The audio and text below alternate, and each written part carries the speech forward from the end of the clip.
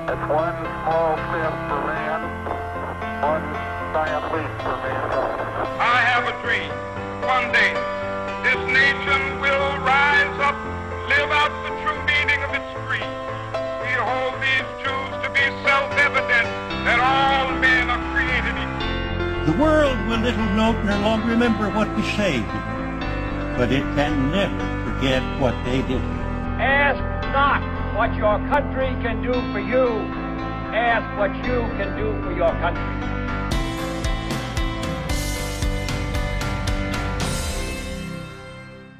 Hello and welcome to Eccentric Earth, the podcast where I, your host Amy Walker, delve into stories from across history with a guest who has no idea what the topic's going to be. Joining me this week is Adi Anhang. Hello. Hi, welcome back again, Adi. It's good to be back, especially after last time. Yeah. The listeners, you wouldn't know this, but the last episode, Audie Murphy, was actually Adi's episode, and we sat and recorded it. I read out the story. Adi loved it, had great reactions, and then there was a technical issue, and it didn't record any of his side. So I had to go and re-record it with Stacey. So this is Adi's makeup episode to say sorry. I hope Stacey enjoyed her smoothie mango chocolates. It sounded really bitchy, but I actually hope she enjoyed it because that sounds delicious. Yeah, they did sound pretty good, didn't they? Hey, Stacey, if you want, can you send me some? Amy knows my address. Well, fingers crossed this will all work this time. I'm sure if people are listening to it right now, it means they did. But are you ready for your new story? Yes. Awesome. Right, let's see what I've got for you this time. You don't know? Gohan chose the topic this week. Oh, I should so do that. Just put a few topics in a hat and get him to pull one out, and that's what we'll do. For people unaware, Gohan is Amy's bunny. My bunny, he is awesome. He's really cute. And as I said to Stacey in the last episode that I sent her bunny pictures, I actually did after the episode. So if anyone wants bunny pictures, let us know on our social media, and I can start putting bunny pictures on there too, because whilst I am biased, I'm going to say he's damn cute and they are awesome to look at. I am slightly less biased. Slightly. And he is damn cute. A quick message to our listeners from our friend and guest Holly Rose about the Cosplay Journal, a coffee table magazine focusing on the diversity and craft of cosplay. Released on the 11th of June, the Cosplay Journal wants to show that not only can anyone be involved in cosplay, but that everyone is capable of learning new skills, creating amazing things, and bringing joy into their own and other people's lives through the art of costume making. The first issue features craft-focused articles on sewing, armour building and makeup, as well as interviews with some incredible cosplayers who have taken their own paths with their hobby, some becoming professionals, some simply being the perfectionist amateur. They ask, are cosplay guests worth it in their opinion piece, and give readers a look into the everyday lives of cosplayers to show you the hard work that goes into these wonderful creations. All of this is accompanied by images of cosplayers from around the UK, showcasing the amazing skills and artistry from the cosplay community. So make sure that you head over to Amazon to pre-order your copy of the Cosplay Journal to ensure that you don't miss out. Molasses is a viscous product resulting from refining sugarcane or sugar beets into water. Is that the person? Are we talking about what? You'll find out. Okay. The English term molasses comes from the Portuguese melaco, which is in turn derived from the Latin mel, meaning honey.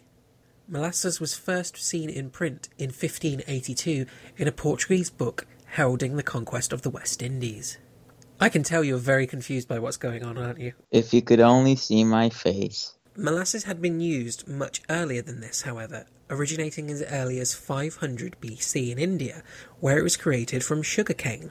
In the 17th century, it was used in order to trade for slaves being brought from Africa to the Caribbean. The molasses were then carried to New England in colonial America, where much of it was turned into rum, some of which was then sent back to Africa. That is a very weird trade. Yeah, it was sort of known as the Triangle Trade, which is a whole nother topic about the slave trade and how it worked, which is horribly depressing, but a fascinating history into how it all worked from a politics point of view. So if you're looking for something really depressing to read, it's a good read. I do have to say that slaves for molasses does not sound fair. Slaves in general just isn't fair. Yeah, but you're trading the byproduct of sugar. It's not even the sugar cane. You're trading the byproduct. Yeah, but it's used to make rum, and rum is great. That's why they wanted it. Oh, okay. In March 1733, the Molasses Act of Parliament of Great Britain came into effect. The Act imposed a tax of 6p per gallon on imports of molasses from non-English colonies. Parliament created the Act largely at the insistence of large plantation owners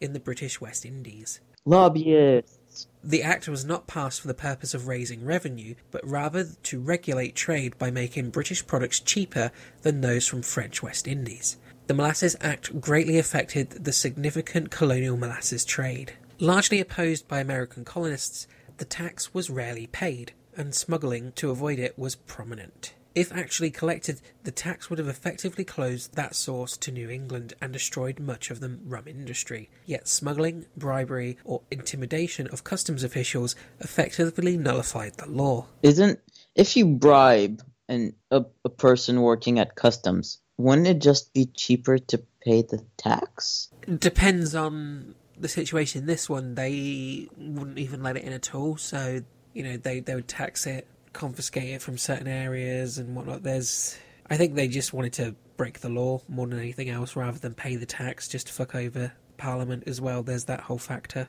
Okay, then if that's what their desire is, carry on. Fucking Parliament is very good. Historian John C. Miller wrote, "Against the Molasses Act, Americans had only their smugglers to depend upon, but these redoubtable gentry proved more than a match for the British. After a brief effort to enforce the Act in Massachusetts in the 1740s, the English government tactically accepted defeat, and foreign molasses was smuggled into the northern colonies in ever-increasing quantity. Thus the New England merchants survived, but only by nullifying an Act of Parliament.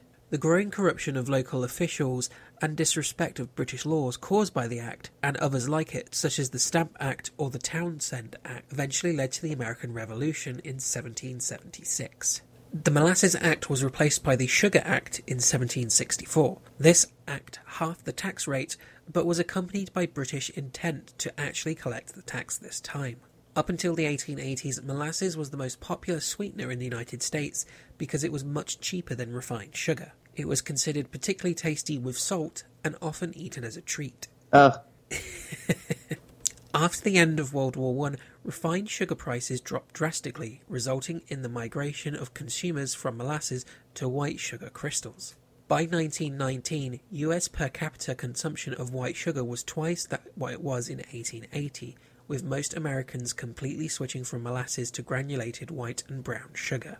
One of the companies that still used molasses was the Purity Distilling Company, a firm based in Boston, Massachusetts, who specialized in the production of ethanol.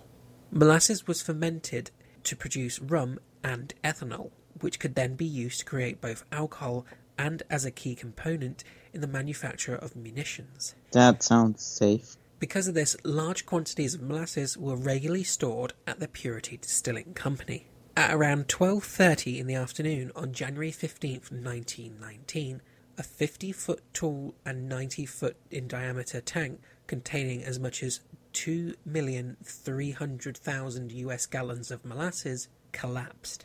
Witnesses variously reported that as it collapsed, they felt the ground shake and heard a roar, a long rumble similar to the passing of an elevated train, a tremendous crashing, a deep growling, or a thunderclap-like bang. And as the rivets shot out of the tank, they said it sounded like machine gun fire. The collapse unleashed a wave of molasses 25 foot tall and 60 foot wide, which moved at 35 miles an hour. The molasses wave was of sufficient force to damage the girders of the adjacent Boston Elevated Railway Atlantic Avenue structure and tip a railroad car off the tracks. Author Stephen Puleo described how nearby buildings were swept off their foundations and crushed. Several of the surrounding blocks were flooded to a depth of 2 or 3 feet. It's a weird-ass tsunami.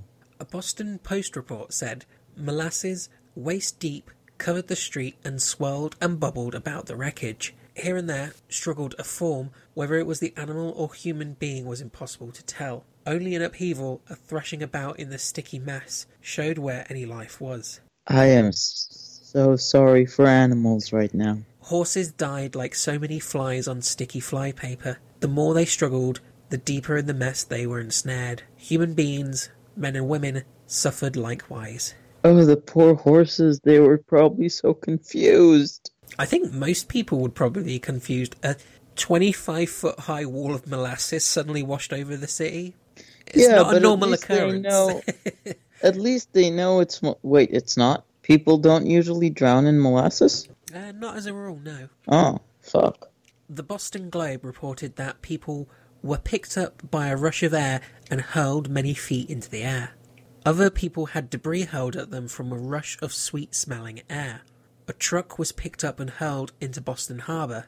In total, 150 people were injured, and 21 people and several horses were killed. Some were crushed and drowned by the molasses. The wounded included people, horses, and dogs. Coffin fits became one of the most common ailments after the initial blast.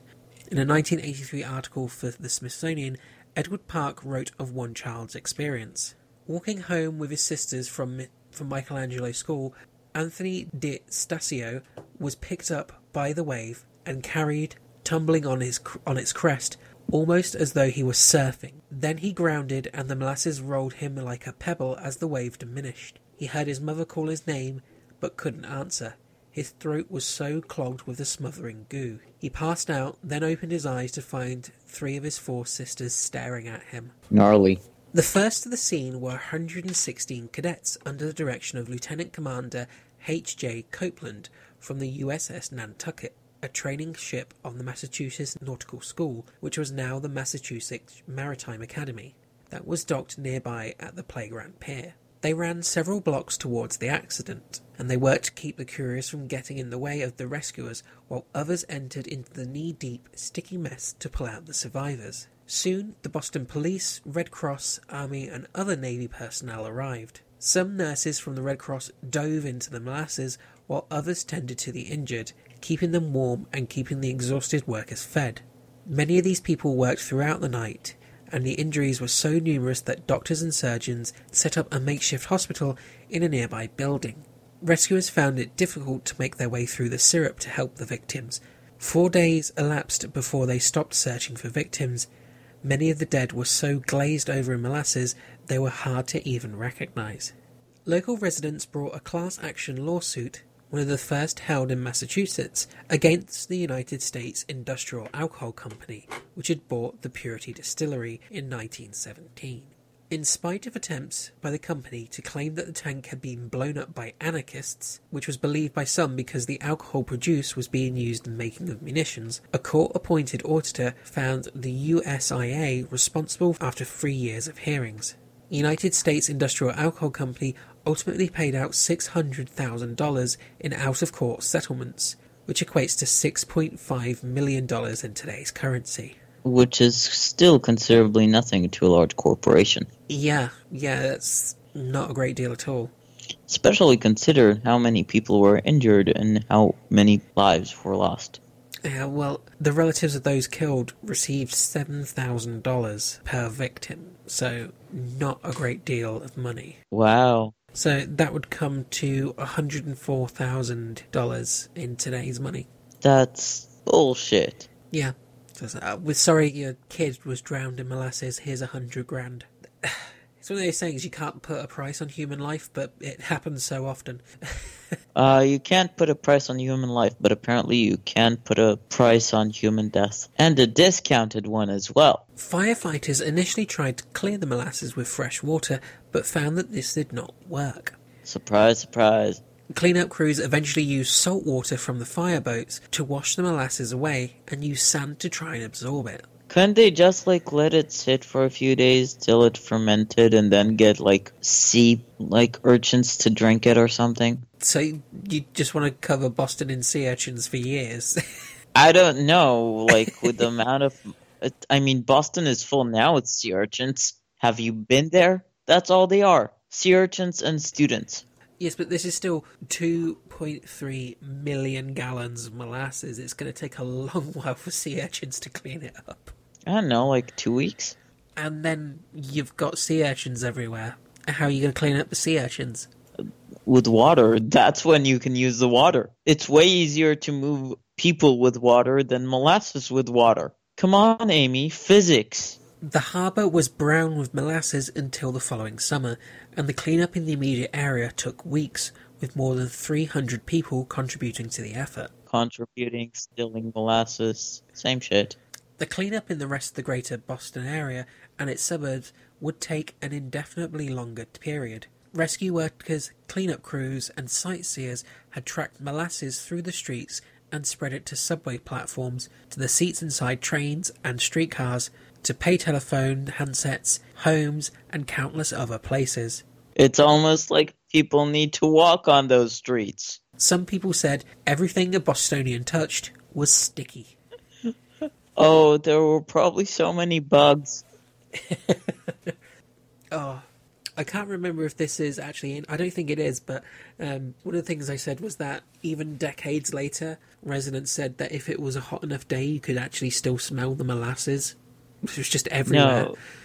No, dudes, you just have to shower. I know Bostonians aren't used to it, but you guys just have to shower. As stated earlier, the United States Industrial Alcohol Company was quick to blame anarchists for the disaster. The company claimed that anarchists must have sabotaged the tank by detonating a bomb.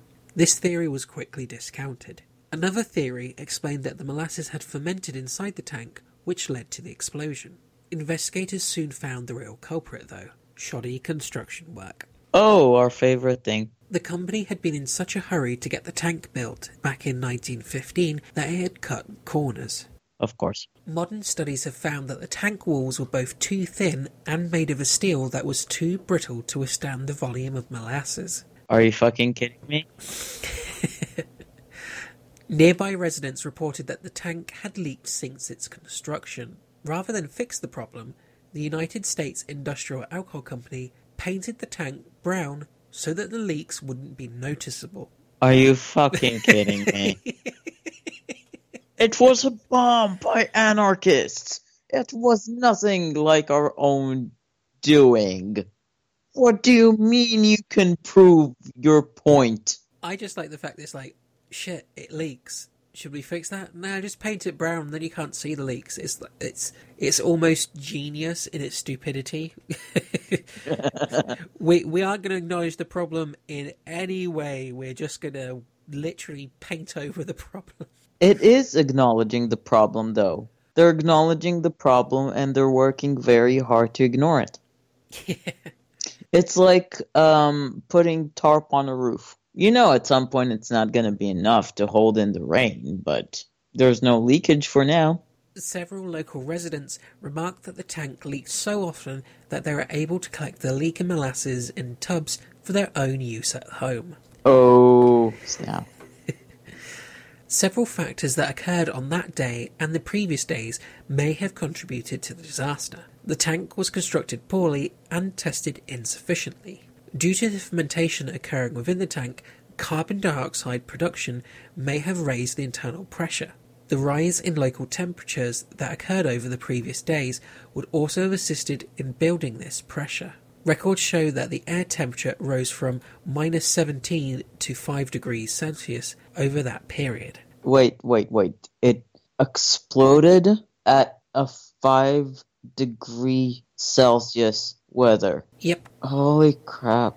Oh, that's just so disappointing. I mean, it's a major increase in temperature from minus 17 to 5 degrees, but it's fucking 5 degrees. Yeah, you'd expect a lot hotter to get an explosion. It's not even close to being warm. No, 5 degrees, you'd still be wearing a jumper outside. Yeah, 5 degrees is freaking cold. I mean, it's not snowing in the streets. Holy crap, the wind is cutting my cheekbones cold, but it's freaking cold. That boat deserved to blow up. The failure occurred from a manhole cover near the base of the tank. and a fatigue crack there possibly grew to the point of cruciality. What gave it away? The explosion? The tank had been filled to capacity only 8 times since it was built a few years previously, putting the walls under intermittent cyclical load.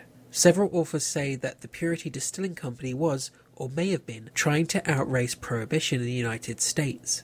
The 18th Amendment to the Constitution of the United States was ratified the very next day, on January 16th, and took effect 1 year later.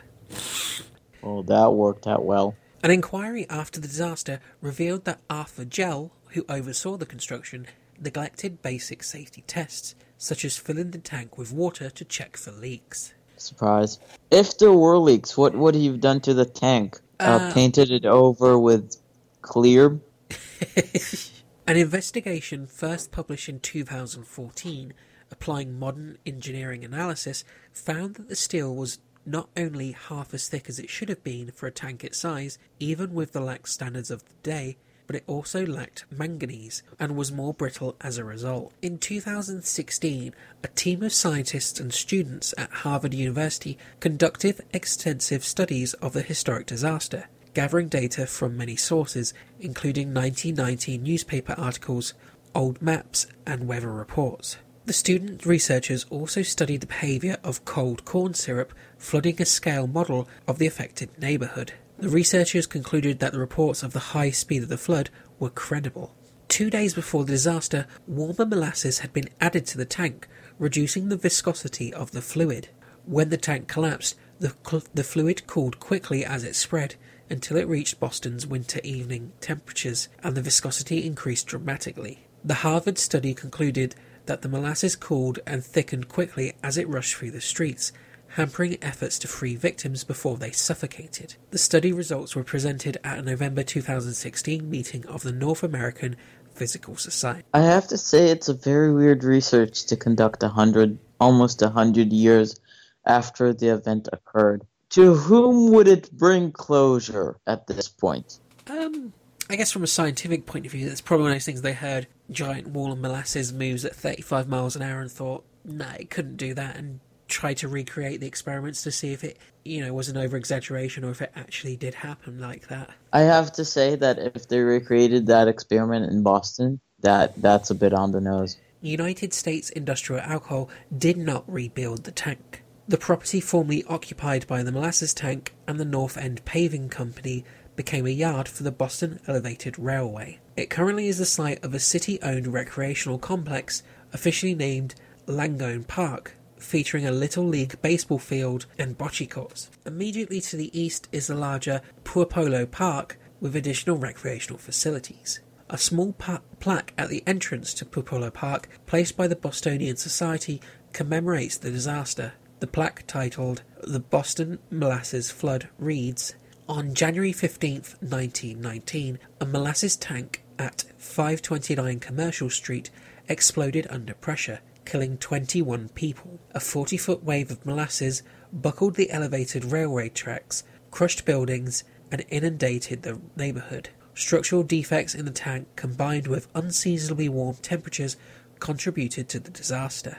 Many laws and regulations governing construction were changed as a direct result of the disaster, including requirements for oversight by a licensed architect and civil engineer." So that's the molasses flood. Would you like to see a picture of some of the damage it caused? Yes, always. Here we go. So, why don't you describe to the listeners what you're seeing then? Just demolition. It just looked like someone released the Hulk and said, "Go at it." Yeah, it's full-on disaster. Just absolutely It trashed. just looks... It's New York after the first Avengers. Okay, I'm going to send you this one here, which is firefighters in the molasses, and this picture, it's astonishing because none of them have feet. They're just like in the molasses. It looks like they're just standing on the floor without feet, and you can actually see the molasses crystallizing on a ladder, like forming stalagmites of goo. It's crazy. This stuff, it's like everything's melting. Oy vey. I assume that's not what they were expecting when they joined the fire force. Fire brigade? Holy crap, here's an entire house that was just picked up and moved. You see, it's not even attached to the ground anymore.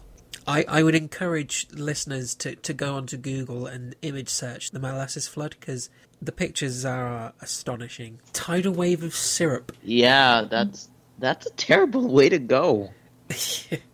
Drowning is bad enough, but when you're drowning in syrup, It's the viscosity of it. it just makes it so much more horrific. It's like drowning in your own snot. I think it'd be worse. I don't think snot's normally this thick. I don't know, it depends on the snot. True. Well, so that is Boston's Great Molasses Flood. To date, the only molasses tidal wave that we know about. Tomorrow, commemorate these brave people and especially horses by drinking rum. It's a good excuse to drink rum. You need an excuse to drink rum? No. Okay. Because at the end of the day, these people and horses, and probably dozens of flies, gave their life for this rum, and we should honor that. And also, fuck the people who built that tanker. I hope they burn in hell, and that demons are pouring molasses down their throat. So, if anyone has any building issues and think, oh, I can just paint over that, or put a bit of carpet over this thing, it's fine. No, learn from this. Don't just cover over it and ignore it. It will eventually fuck you over. Get your shit fixed.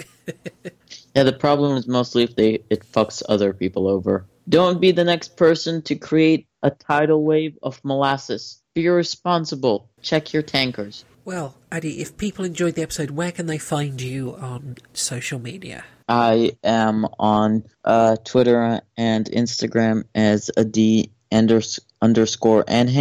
and I am part of this show sometimes, mostly to bug you, and on I guest a lot of times on Smorgasbord and on Culture Vulture. Well, if the listeners enjoyed this episode, you can follow us on Twitter by going to @eccentric_earth. You can find us on Facebook by going to facebook.com/eccentric_earth.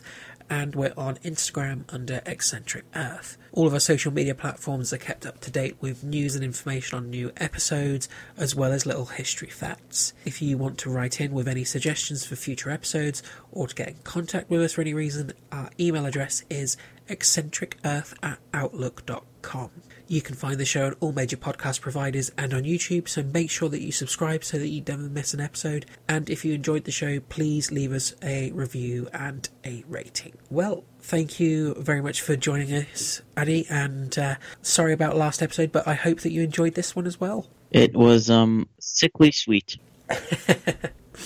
Yeah. Well, thank you everyone for listening, and we'll catch you next time. Bye. Bye.